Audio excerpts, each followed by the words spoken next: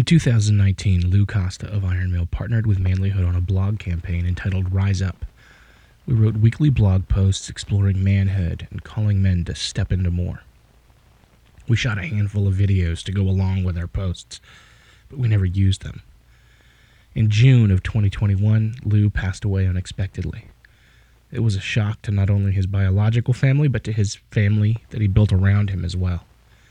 After he died, I dug out the unused footage that we shot. It was raw, powerful, and I think it deserves to be a part of Lou's legacy. Someday, Lou's sons are going to Google his name, and I want them to be able to see his face, to hear his voice, and to see into his mind and his heart. These episodes are dedicated to my friend, Louis James Costa.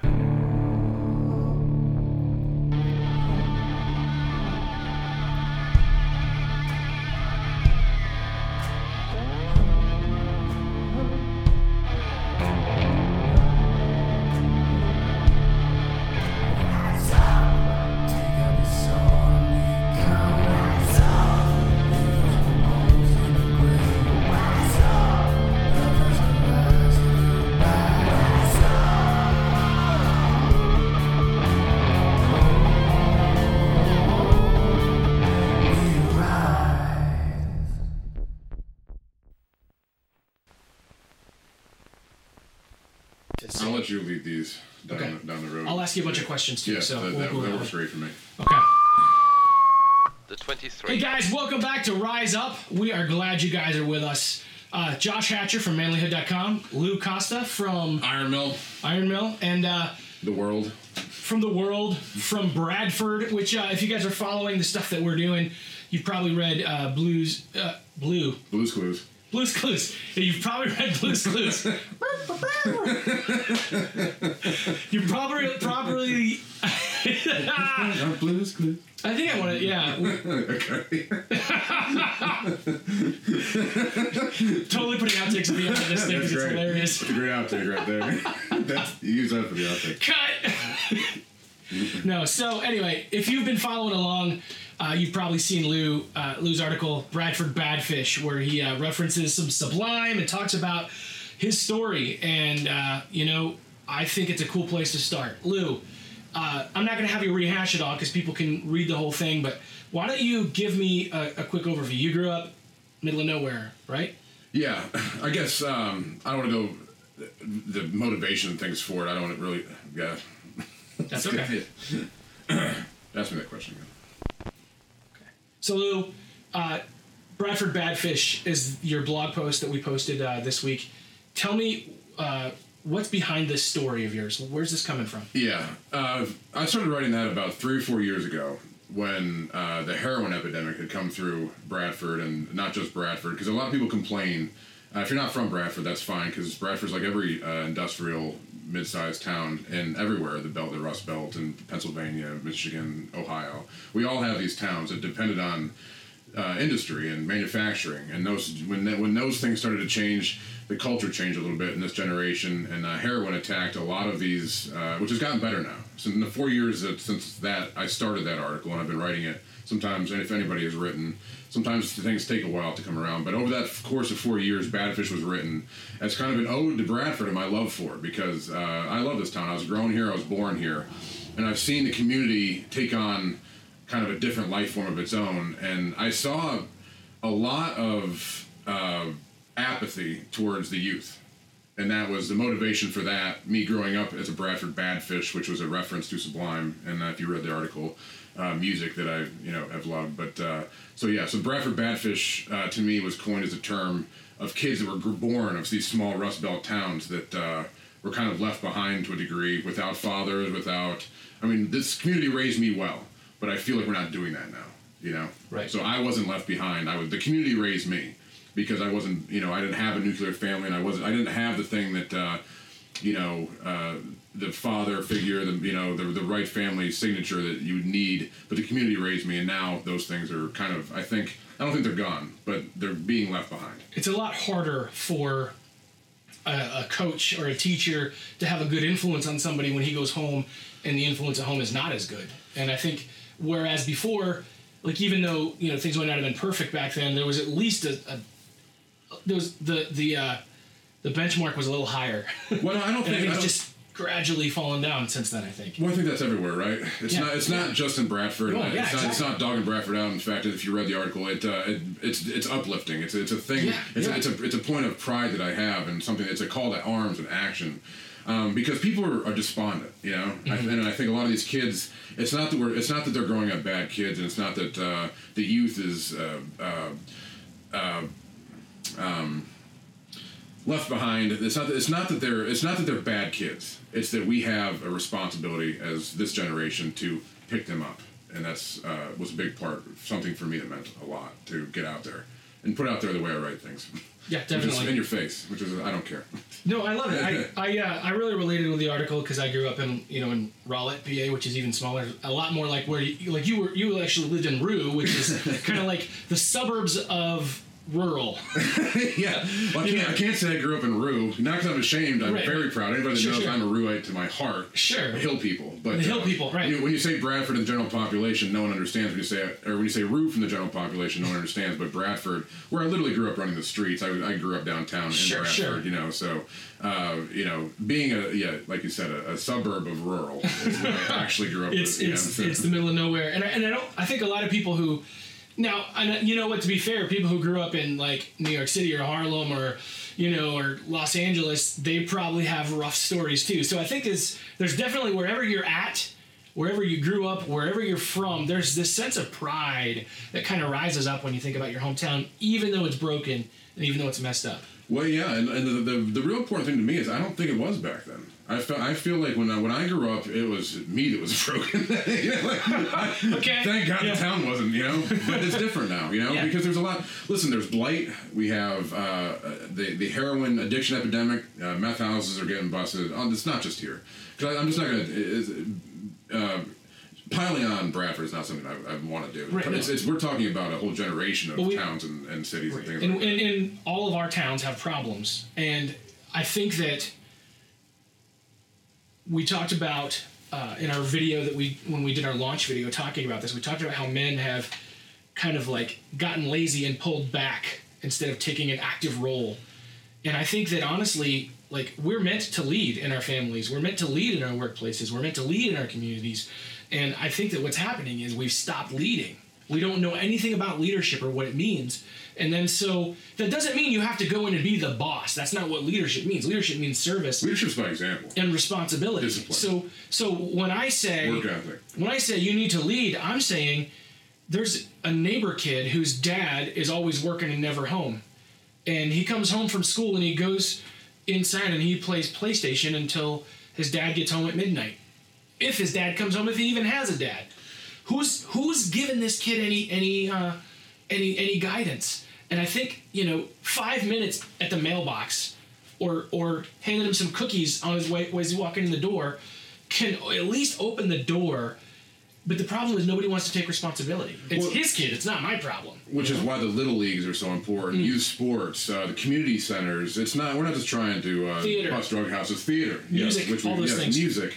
For me, it was a heavy bag in my garage. Like even the smallest things can make a giant difference. And when I wrote Badfish, it was meant to be a call to arms for the community to step up and say, we're growing a population of addicted, apathetic, lazy, despondent kids, and we expect them to behave. We expect them to know the rules. They don't know the rules. How are they supposed to know the rules if they're not taught that way? Who's teaching them? Mm-hmm. We know the education system isn't built for teaching. It's built for PSA testing now. We know that. Well, and even when it's built for education, it's built for education, not parenting. Right. And talk about parenting. The daycare system now that didn't exist to the degree it did. No, when because we were younger. We've got people where we have both parents working, and the second job isn't making enough to pay for the daycare. Yeah.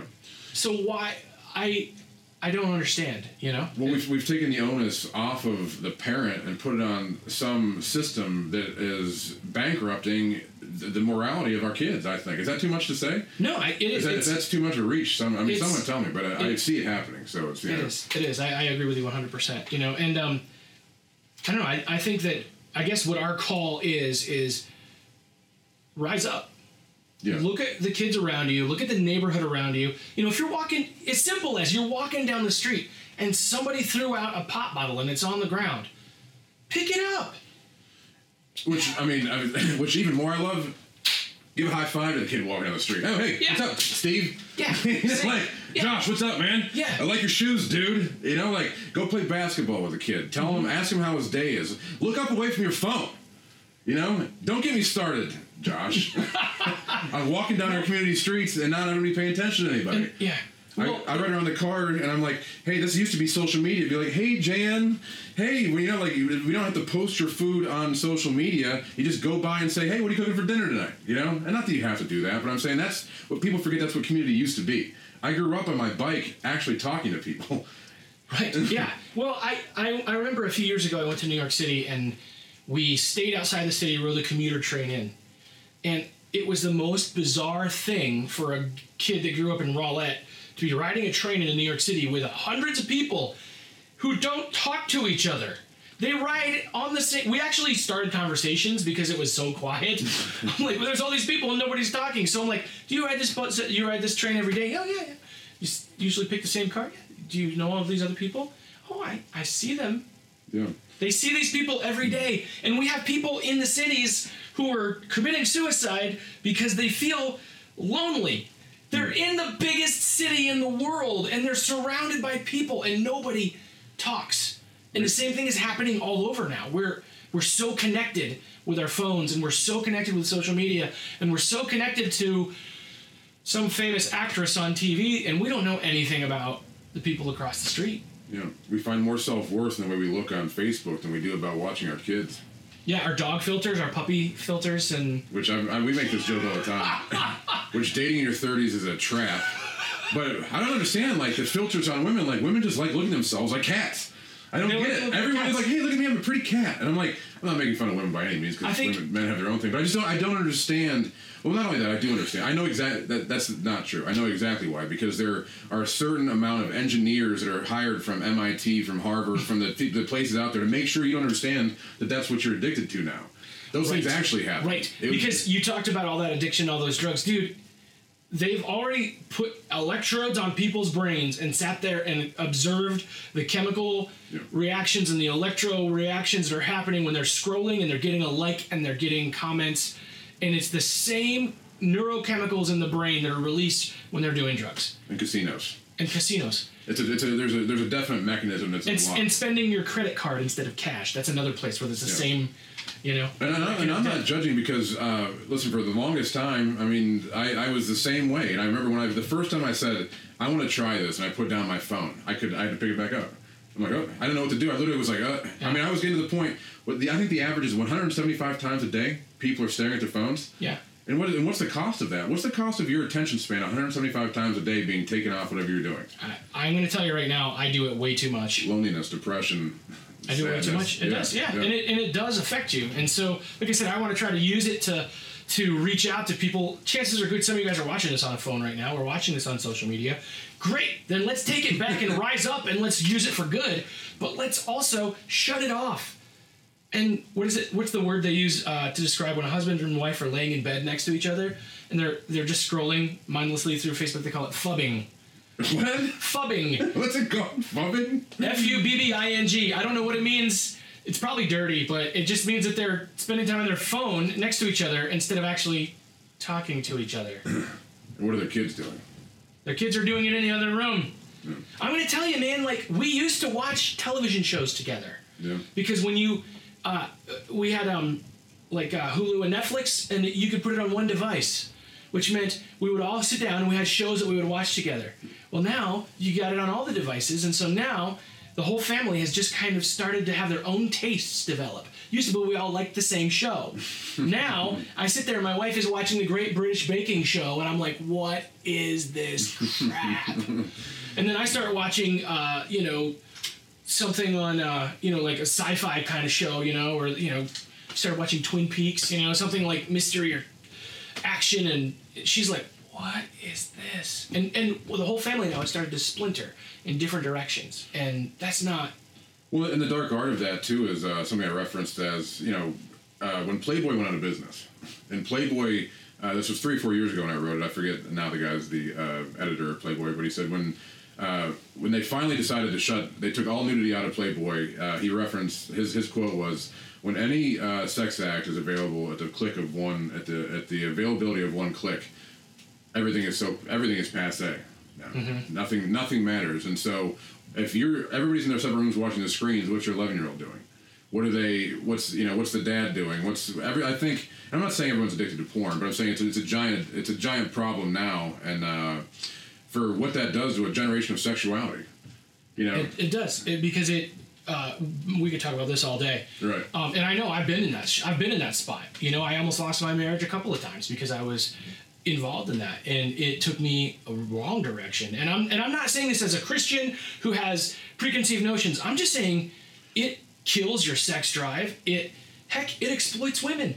And you know what else? It's never satisfied. That's the thing. So I just shared an article the other day about the number of children being sold into sexual slavery. People buying child prostitutes, and the numbers are ridiculous. I'm not saying that every guy that looks at porn is going to do that. I'm not saying that. But what I'm saying is, when we make it available like that, we desensitize ourselves, and we now treat sexuality, instead of as something special that's meant to be shared in a certain context, it's just, it's like taking a crap. It's just a biological function. Being marketers, I understand that we are, and when you're a marketer and you're advertising to the mass public, it's a persuasion of a mass public. From just our little town of Bradford to Olean, what is every other billboard? Addiction, heroin, HIV, sex slavery. There's literally warnings now. Call this if you see that going on. Yeah. Oh, and then there's the what the hell? I mean, what the hell? Then there's the sex shop that's trying to sell you the sex toys. Right. We're behind that, but yeah. But I'm saying, so if somebody's spending $800 a month, that doesn't mean it's a friggin' problem. Yeah, $800 a month to say if you see someone that's in sexual slavery, stop it. Really? That must mean it's a big problem. It's frightening. It's not sounding the alarm, but I guess that's kind of what, when we wanted to write this and we started, and I said, listen, I want to write some real things and talk about some real things. If that's too much to stomach for you, that you can't handle the idea of sex slavery or sex addiction, which is higher in Christians, why is that? Because there's shame, man. It's right. Because nobody will talk about it. Nobody will say, I am struggling with porn. Nobody wants to say that, because if they say that, then, you're not holy. And then you don't get help. Shame is a killer, dude. Like I'm not saying you shouldn't regret things that you do wrong. And listen, shame actually has a place. You know what I mean? Like there are people that aren't ashamed of things, and they should be ashamed of things. You know what I mean? Maybe shame would keep you from doing it, but shame can also keep you in this spot. And it's the same with alcohol. It's the same with drugs. It's the same with violence. Like nobody's ever going to tell you, dude, I'm beating my wife. Nobody's ever going to tell you that, because they don't want you to know that. Because if somebody tells me that, I'm going to break his nose. Yeah. Don't do that. Shame and anger kind of go hand in hand. It does. It just builds this cycle, and then you stay in it. And, I don't know. I think that as men, we have to be able to rise above that. We have to rise up! Iron sharpens iron. So listen, we want you to go out, check the articles out. You wrote a fantastic article on resurrection. Yes. Let's talk about that. Where'd the motivation for that come from? Okay, so... it's funny, because a lot of this stuff was actually written around Easter, that's what Easter is about. And one of the things, we're talking about Rise Up, the picture that jumps into my head is this idea of a person laying in a grave, rotten, and life coming back into his bones, and just standing up and walking out and taking his life back. And Henry David Thoreau talked about men living lives of quiet desperation, and I see it all around me. I see men who are dead. I know that there was a time in my life when I was dead. And I don't want to be dead. I want to be alive. Yeah. That's the concept. Let's do it. Let's stop being dead. Well, and it's not just stop being dead. I mean, it's exactly that. For a lot of people, it's stopping that. But it's finding the motivation. It's finding the pattern and the thought process, the want, and the people to share that with. It is a little bit like Alcoholics Anonymous. Like you said, porn addiction. I'm kind of a booze hound.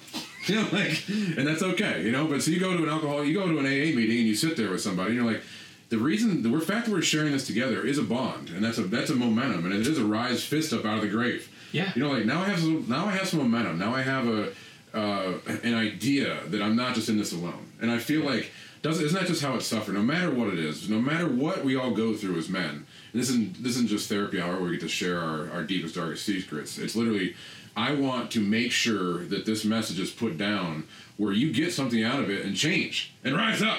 Yeah, exactly. Honestly, I'm not doing this for my health.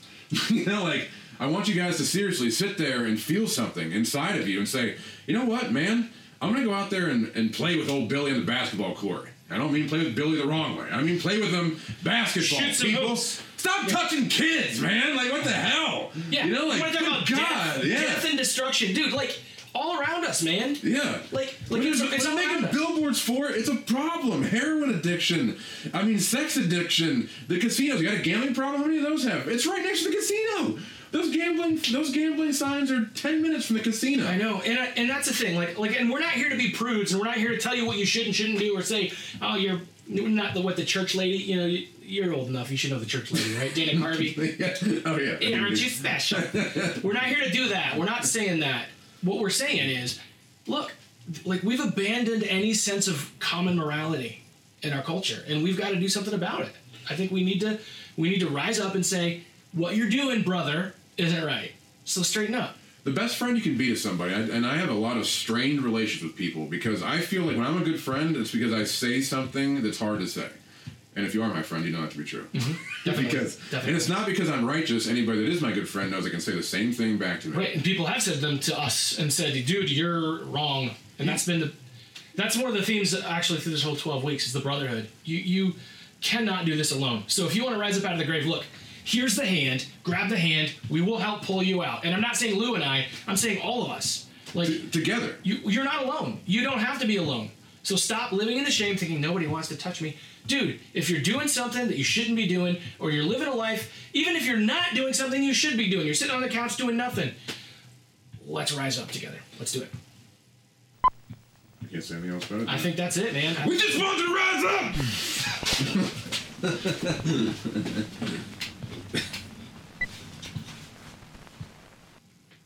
Dude, a lot of that's really good.